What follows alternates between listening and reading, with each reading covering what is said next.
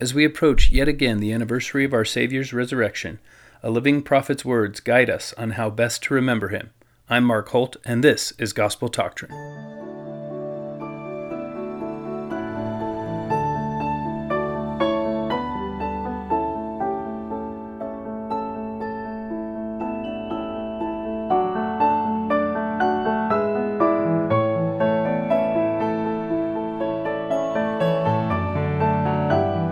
Welcome again to Gospel Doctrine. I'm Mark Holt, and this is your Come Follow Me podcast.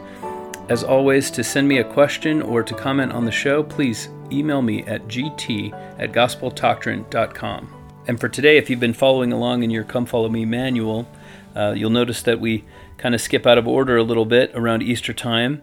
And so what we are doing now is jumping sort of all over the Book of Mormon to talk about the ways in which the Book of Mormon testifies of Jesus Christ. And who better to guide us on this journey than our prophet Russell M. Nelson? So I just want to read a few words. For me, I wanted to prepare for a general conference by reading some of his talks from last time.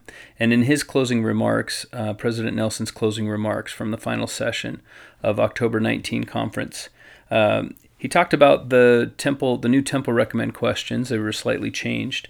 But then he also said that this conference was going to be unlike any other before it. And that promise is going to be fulfilled in a number of ways. But one of the ways in which he talked about it being different was that we were going to focus heavily on the restoration, and this is going to be a bicentennial year to commemorate the first vision. Now, he said a few very important things. One was, he asked us to ask the question, how would my life be different if my knowledge gained from the Book of Mormon were suddenly taken away? So that's the question that I decided to focus on in today's lesson was, what do I know about Jesus Christ as we approach the celebration of his resurrection? What do I know about him from the Book of Mormon? And maybe more broadly, we might go a little bit beyond that, but from the Book of Mormon that I would not know if there were no Book of Mormon, if the knowledge were suddenly taken away. He also said a few other things that we might want to focus on. How have the events that followed the first vision made a difference for me and my loved ones? And then talking specifically about temples, he said, it is easier to build a temple than it is to build a people prepared for a temple. The temple is the crowning jewel of the restoration. These are some quotes from his final talk last time. So I'm looking forward to hearing from our living prophets and apostles again in very short order. I know that all of you are too. And so then if you're listening to this before conference, then those are some ways in which we can prepare. And especially the first quote I gave you, which is, immerse yourself in the glorious light of the restoration. We can, and this is how we do it, right? We can spend some time understanding what it is that the restoration did for us. One of the ways that people sort of can take the gospel for granted is to not realize that all of the things that we're about to go over today, what exactly have we learned because Joseph Smith was willing to go through what he went through, and all of the early saints were willing to carry this truth forward to us and hand it to us and present it to us. And we have the privilege of being taught the principles, the commandments, the truths that they were willing to sacrifice to bring to light. So before I jump right in, I also wanted to mention that 2 years ago, I did an episode. It was near the start of our initial podcast season. I did an episode called Easter Sunday and Holy Week, I think it was. And it was Season 0, Episode 1. So for those who haven't been listening too long, I do a Season 0 episode when I want to just add more content that isn't part of the Come Follow Me curriculum. So at that time, that wasn't part of the Sunday school lesson that was before Come Follow Me. And I did an entire episode on the days approaching Easter Sunday, the week that led up to that. So if you would like to get a New Testament perspective, then you can go back 1 year to our Easter lesson last year, or you can go back 2 years to our special episode on Easter Sunday and Holy Week. I recommend both of those. But for today, we'll be talking about Jesus Christ as revealed in the Book of Mormon. So some of these insights that I'm going to share with you, some of the questions and answers that I'm going to share with you, come from an Ensign article from the December 1988 issue called Unique Insights on Christ from the Book of Mormon by Gilbert Scharfs. And then also, obviously, from the scriptures and from other commentary. So the way I decided to structure today's lesson was just to talk about it maybe chronologically, as it were, or go from what the Book of Mormon tells us about Jesus, starting with the council in heaven, all the way to the second coming and beyond, and anything in between. So we'll take it in that order. And thinking about that, and then with each of these insights, I will present you with a scripture. So if you want to write these down as we go, then you can go back and refer to them later. And that might be helpful to you on Easter Sunday. You can go through those scriptures and read them sequentially, or you can just pick your top 3 or 4 to read with your family, however you want to do it. Obviously, your worship is in your own hands. Interestingly enough, this will be the first time that I've ever had the sacrament on conference weekend. So I think that'll probably be true of most of you as well. So that'll be interesting. Okay, so first of all, Christ's atonement. So just to jump right in, Christ's atonement, we learn from the Book of Mormon that it was part of an eternal plan that included the need for a Savior. So elsewhere in Christendom, the idea about the fall, the idea about what we're doing here on earth, is that Adam and Eve screwed up God's plan and they took it off course, and so Jesus Christ had to come in to sort of rescue it. The atonement of Jesus Christ, his mortal ministry, his sacrifice, his birth in Bethlehem, his humility, his condescension, all of that was plan B. And he had to bring us back to where we would have been had Adam and Eve not made such a huge mistake in the Garden of Eden.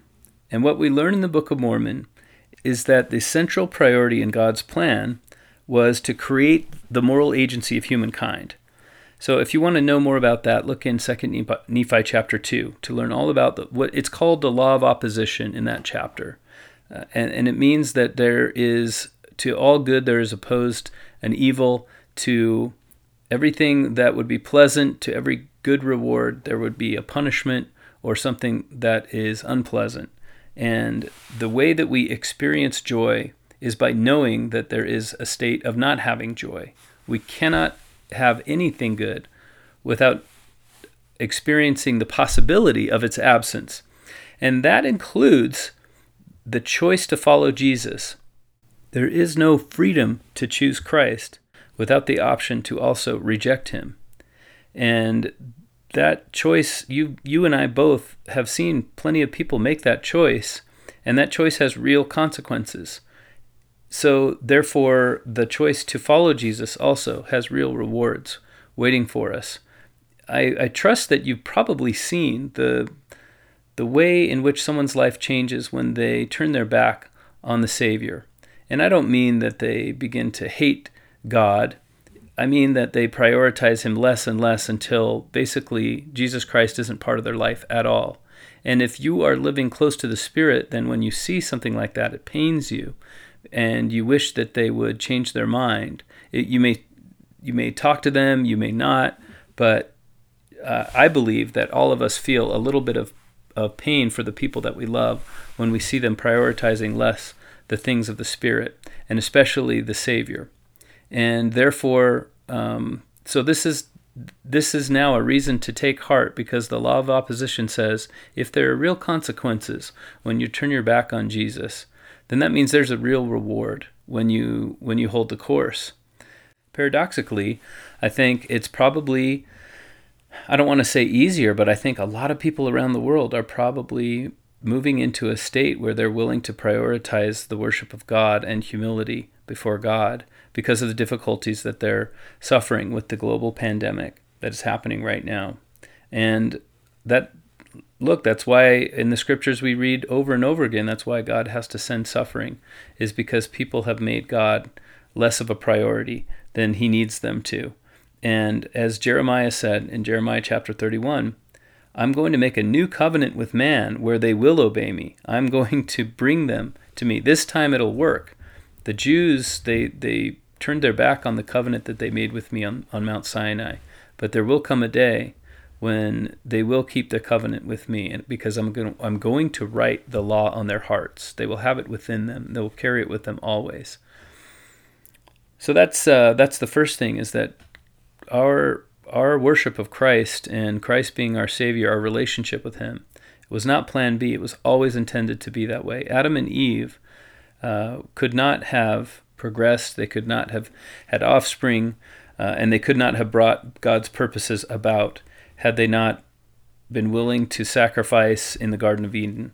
And if you want to know more about what they accomplished, you can look at I believe it's lesson 4 in our Old Testament series, 2 years ago. Another thing we learn from the Book of Mormon is that Christ is the God of the Old Testament. In 3 Nephi, chapter 15, verse 5, he basically says, I am he that gave the law and covenanted with my people Israel. So when Christ is teaching the Nephites after his resurrection, he tells them this. It's me. I'm the one that did that. I'm the one who appeared to Moses, and I'm the one who said on Mount Sinai that I will be to you, you will be to me as a people, and I will be to you as God. So this is a testimony directly from Jesus Christ in the flesh, saying that he was the God of the Old Testament.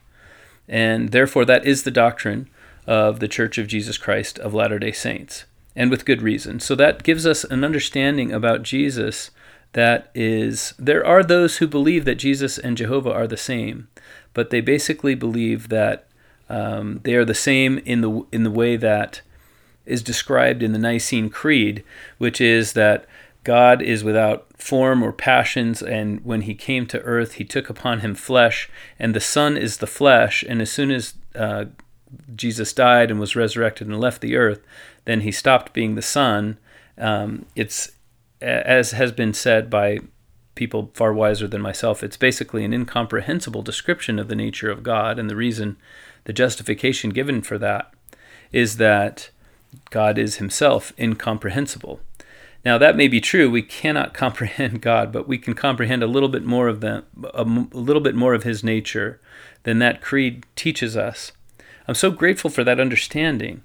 It's so clear. The doctrine of the Book of Mormon about Jesus Christ is so clear, or as the Book of Mormon itself describes that doctrine, it's plain and it's precious. We need clarity. As Joseph Smith said, when we don't know the true nature of God, when we don't have actual facts about God, then it affects our ability to have faith in him. All right, the third thing that I identified, that even in Old Testament times, Jesus appeared the way he did in his mortal ministry and after his resurrection.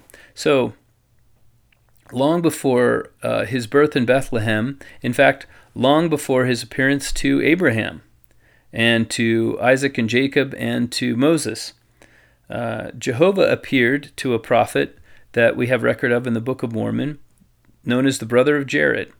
And in Ether chapter 3, verse 16, he says to the brother of Jared, you have seen that I will take upon me flesh, and the form that you see is the form that this is what I will look like in my mortal ministry, in my mortal life.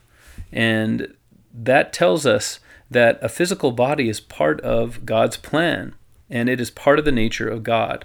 What an important understanding that is. Without the Book of Mormon, we would not have that understanding. We would now let me just give you a few indications of where the lack of that understanding can lead people. So you've all heard of, perhaps not in so many words, but you've all heard of the mortification of the flesh. There are those religious devotees who believe that anything physical is evil because God, as it says in John, in one of the ways that it's translated, God is a spirit. And therefore, anything that would confine the spirit or would tend to lead the spirit into temptation is to be rejected, is profane, is vulgar, and is evil. And it is basically a door through which Satan can access our spirit. Now, it is true that our body is to be resisted. Our body opens us up to fleshly urges. And if it weren't for this teaching, then we would think that it was entirely evil. But we learn, again, from the Book of Mormon, but also from modern revelation, that the spirit and the body together, when they're united, that's the soul of man. A body and a spirit together is a soul. And we learn from the revelation in D&C 138 that the spirits in the spirit world, they looked on their separation from their body as a sort of prison. And that is indicated, it's hinted at, by Jesus Christ having the physical form, even as a spiritual being before his birth, in the Book of Mormon. From the Book of Mormon, we learn that Jesus Christ esteems everyone equally. I'm going to read to you now from 2 Nephi chapter 26, verse 33. He doeth nothing, save it be plain unto the children of men, and he inviteth them all to come unto him and partake of his goodness. And he denieth none that come unto him, black and white, bond and free, male and female. And he remembereth the heathen, and all are alike unto God, both Jew and Gentile. So for centuries, under Israelite rule, and then for even more centuries after the resurrection of Christ and under Christian teachings, the belief has been that because we have the truth, we the believers in God, we the people of whatever covenant was active at that time, that we are set apart, we're special, we are better than the people who were not chosen by God to receive the truth. And the Book of Mormon helps us understand that's just not the case.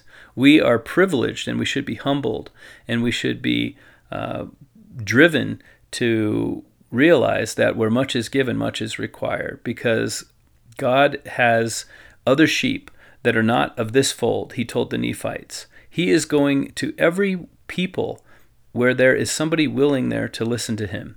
Now, in Jacob chapter 5, we also learned, if you were with us a couple of weeks ago, my interpretation of that chapter, this is not from the scripture, this is from my interpretation of it.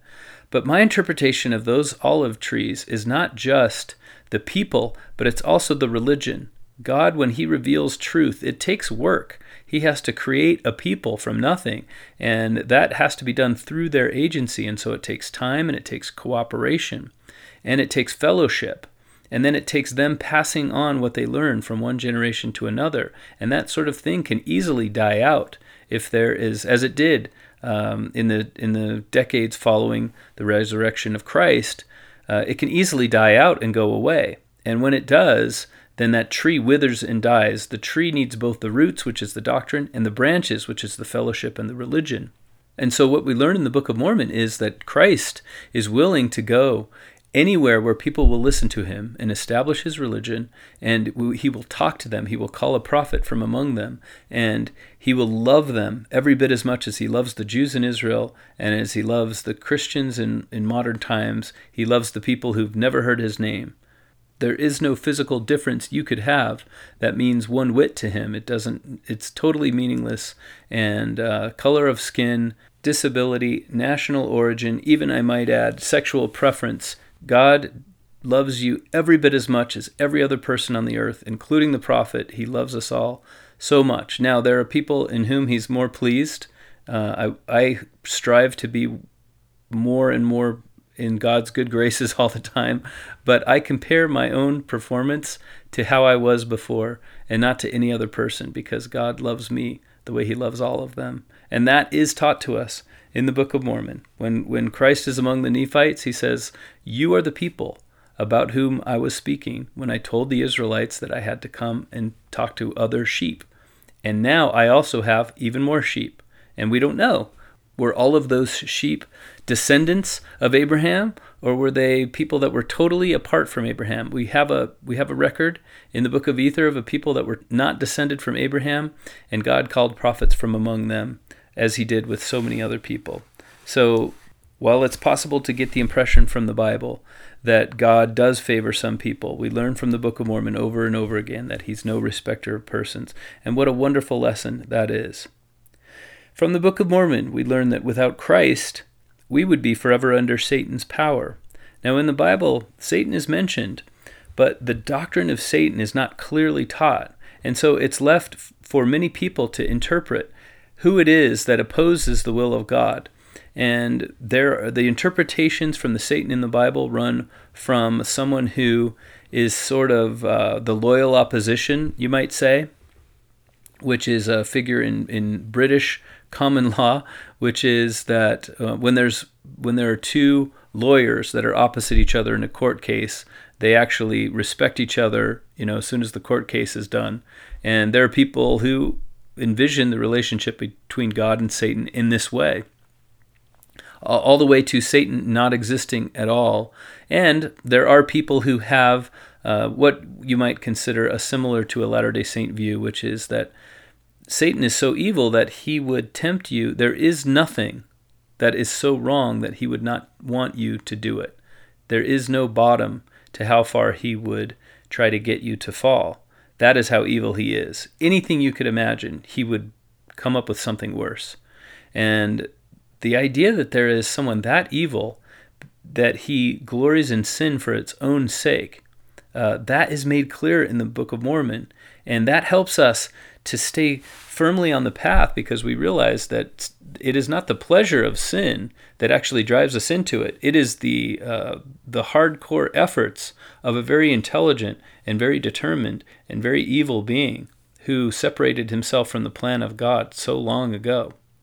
Knowing that helps me to take the luster away from any sort of sinful thought or action that I might choose.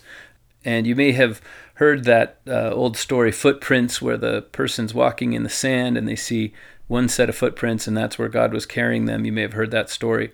Well, if you can look around you and see the footprints of Satan and realize that I'm in a place where Satan is nearby, you may not know exactly where he is or what he's doing, but you can see some footprints.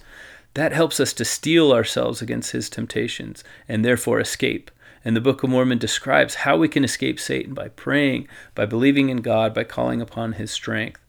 Again, in the Bible, the beginnings of that doctrine are there, but it's in the Book of Mormon that we learn that without Christ, we would be forever under Satan's power. And if you want to read more about that, read 2 Nephi chapter 9, verse 8.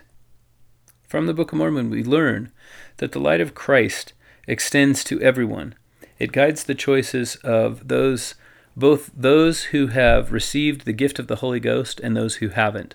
So in the New Testament, we first learn about the gift of the Holy Ghost as it descended upon Christ's followers on the day of Pentecost.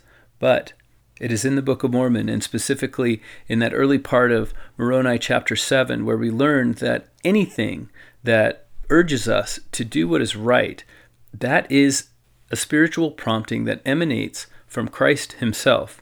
Christ's Spirit and his influence extends to all the earth, to all humanity, and we're all constantly feeling it. And for that matter, as it says in Mosiah chapter 2, verse 21, that God is preserving us from day to day by lending us breath, that we may live and move and do according to our own will, and even supporting us from one moment to another. So that is what we learn about Christ, is that our very existence depends on him, not in its initiation, but in its continuation. Every moment depends on Christ, and he is constantly reaching out to us. We learn those things from the Book of Mormon. The Book of Mormon refines our knowledge about the condescension of God and its relation to the love of God. In Nephi chapter 11, Nephi is asked by the angel, "What is the fruit? What is the meaning of the fruit that you see?" And he says, "That's what I want to know." And he says, "Do you know what the condescension of God is?" And Nephi says, "No." The angel shows him a vision of Jesus Christ coming and living among man, and then he sees that the God of heaven is willing to be slain for the sins of the world. And at that point he understands that the fruit is the love of God which sheddeth itself abroad in the hearts of men, and is the most desirable thing to make someone happy that could possibly exist. That is a clarity that is provided from the Book of Mormon. The Book of Mormon explains the nature of grace and its relationship to our agency. There is so much controversy in the world about where does our salvation come from? And there is this, in my opinion, a false dichotomy between grace and works. And people say, oh, you Mormons, you believe that you're saved by your own works, which is, number one, not true. But number two, I don't think anyone actually believes that they're saved by their own works.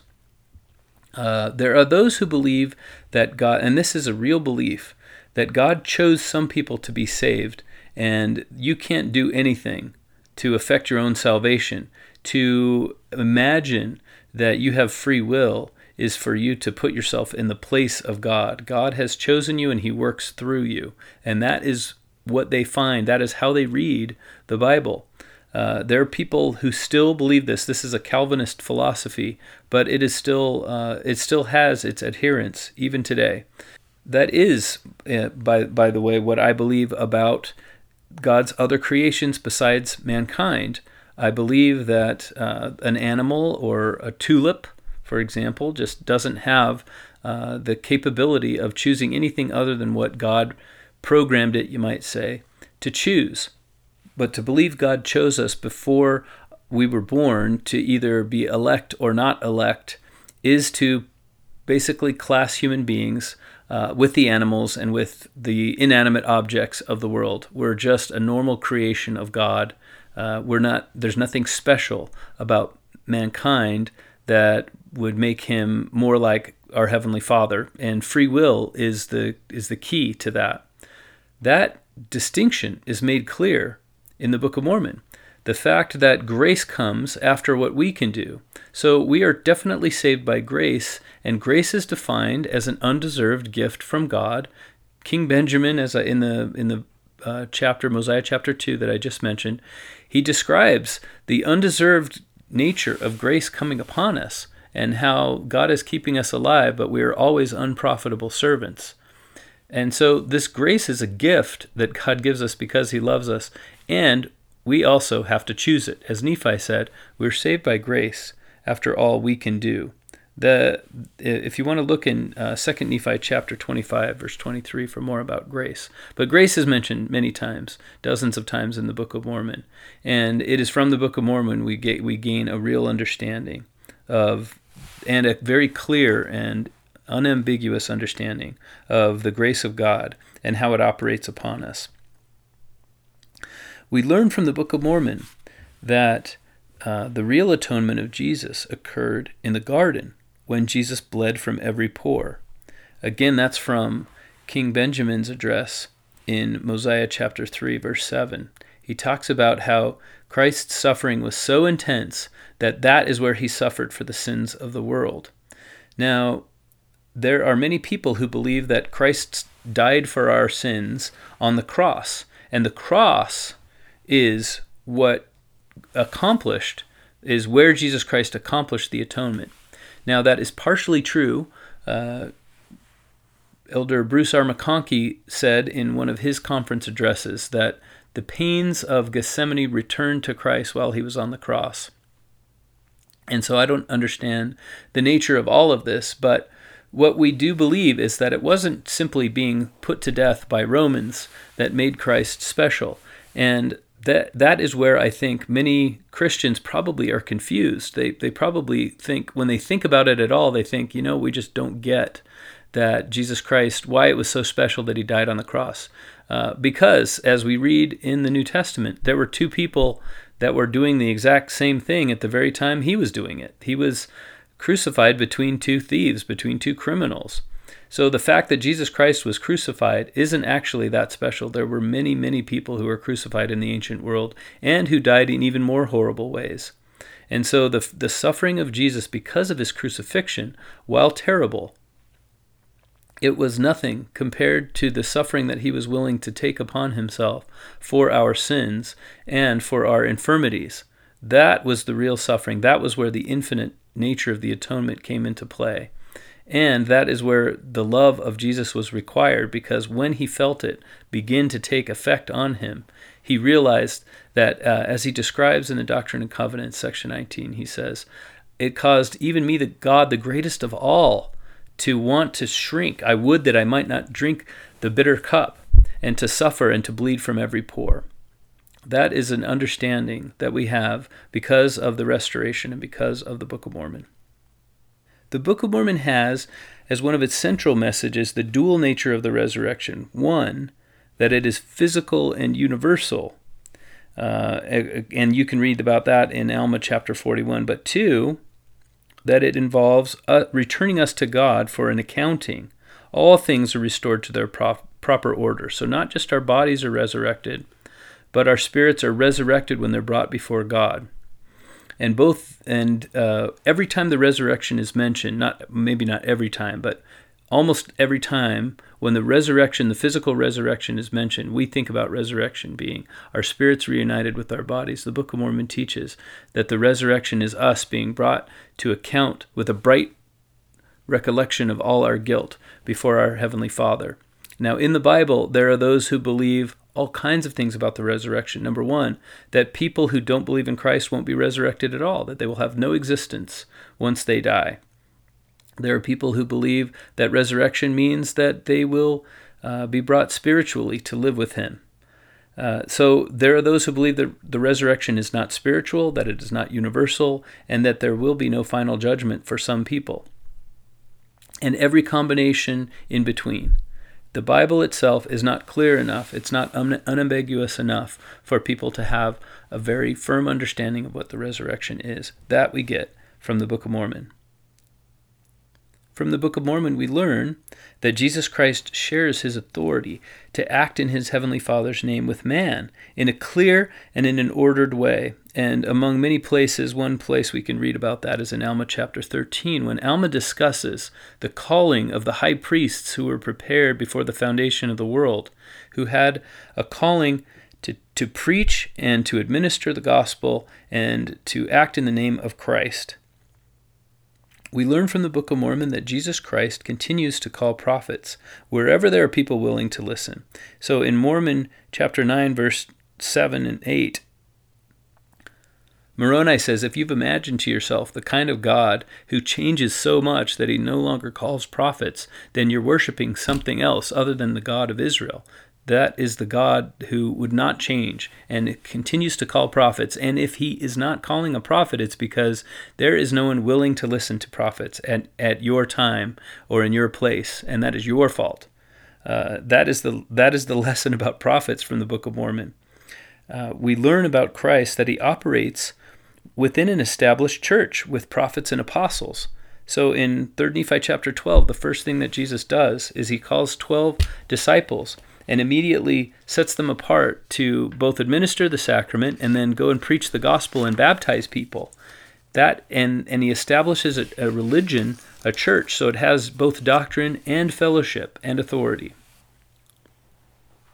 The Book of Mormon, and now we're getting to the time after his earthly ministry when Christ was among the Nephites, the Book of Mormon reveals an even more personal Christ, a more tender side of Jesus' personality and his love for us.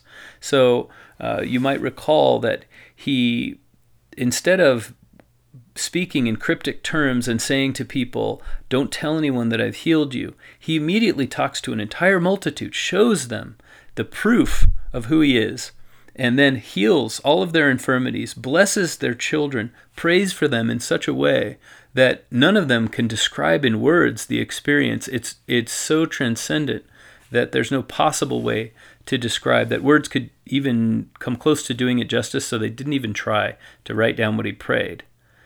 He prayed for all of them, and this affected them. This had such a powerful effect on them. A few days worth of Jesus teaching them had such a powerful effect that they had 300 years of peace and love and harmony and sharing. Now, was this because they didn't have the same expectations on Jesus as the Jews did? Was it because there wasn't a class of Pharisees who was constantly watching Jesus to wait for him to make a mistake they could catch him in? Was it because the Nephites had just been humbled and also reduced in numbers because of all the destructions that they'd been through. Probably all three of those things. But because of their faith, he simply appeared and was himself with them. And we have this more personal Jesus, more tender Jesus, more loving Jesus. We have him revealed to us in the Book of Mormon. We learn in the Book of Mormon that Jesus loves and remembers the Jews. So in 3 Nephi chapter 29, a few chapters later, we read that he will do unto them according to that which he hath sworn. You may remember the Spanish Inquisition. You've heard of that, right? These were Christians persecuting Jews, in part because, and it was illegal to be a Jew in Spain at that time. They were persecuting the Jews in part because they blamed them for the crucifixion of Christ centuries earlier. Now, how you can study if you like, you can read up on how they made that logical leap. But the point is, Christians have seen Jews occasionally, not always, but occasionally as enemies, and especially in earlier centuries, because as it prophesies in the New Testament, they will be a hiss and a byword. But the Book of Mormon makes it clear that God will perform. It even says in the same chapter in 3 Nephi 29, you need no longer make a mockery of the Jews. You should be grateful, as we learn in 1 Nephi, should be grateful to them first of all for the Bible, but you should also know that God is going to give them their homeland. He is going to build a temple among them. He is going to personally teach them. And so he has not forgotten them. And he will live up to every covenant he has ever made to their fathers, even the same way that he will do with the Nephites and all of their descendants. So that is a crucial insight into God's relationship with the people of Israel, and we get from the Book of Mormon. We learn from the Book of Mormon that God prepared a place for our souls to go between the time when we die and the time when we're resurrected. You can read about that in Alma chapter 40. Finally, the Book of Mormon is itself one of the signs that God is preparing the earth for the second coming of the Messiah. So in 2 Nephi chapter 25, verse 17 and 18, when God brings his words unto them, then he is preparing to do a marvelous work and a wonder. So the Book of Mormon is not only the repository of the teachings about Christ that fill in so many of the gaps that the Bible, as wonderful as it is and as amazing and miraculous as it is, leaves in our understanding of the divinity and nature of Jesus Christ. It is not only the repository of that knowledge, but it is itself an example of the mercy of Christ, because it is a sign that Jesus loves us so much that he is returning one day to be with us and to live among us, to rule us. And as the Bible does say, we pray for that day to come, and the kingdoms of this world will become the kingdoms of our God and of his Christ. So let's read again the admonitions of President Nelson. Immerse yourself in the glorious light of the restoration. Understand how your life would be different if your knowledge gained from the Book of Mormon suddenly were taken away. Understand how the events that followed the first vision made a difference for you and your loved ones. And then understand that the temple is the crowning jewel of the restoration. Well, I'm excited for General Conference this weekend, and if you're listening after conference, so much the better, because now you have access to everything that was spoken, and you can prepare yourself even better for Easter. We are in the season, we don't know exactly the date of the first vision, but we're in the season where Joseph Smith would have had his miraculous vision after so long the heavens being closed because of man's unwillingness or lack of preparedness to hear him. We're in the season when that silence ended, and what an amazing time to be alive. How much we have to be grateful for in knowing the truth of God. And as Joseph Smith said in the Lectures on Faith, when we have the truth about God, when we can gain an understanding of his nature, then we can truly exercise faith in him. Now, my objective in enumerating all these examples of things we learn only in the Book of Mormon, or modern revelation, is to counter that tendency where we take things for granted because we've known them for so long, perhaps. And I know, in my case, I was born a member of the church. And so unless I remind myself regularly how much I owe to the Book of Mormon and to the Restoration, then I'll forget, and I will perhaps lose an opportunity to be grateful for that wonderful blessing. And what I hope to do this weekend is what I would wish for all of you, which is I will attempt to immerse myself in the glorious light of the resurrection, as was recommended by our prophet. I can't wait to hear what they will say. And I pray the same for all of you. I'm so grateful for the resurrection and for the atonement of my Savior and for the restoration, which shed so much light on it. In the name of Jesus Christ, amen. This has been Gospel Doctrine, a nonprofit podcast hosted and produced by Mark Holt with bumper music by Kendra Holt. Gospel Doctrine is not affiliated with nor endorsed by The Church of Jesus Christ of Latter-day Saints.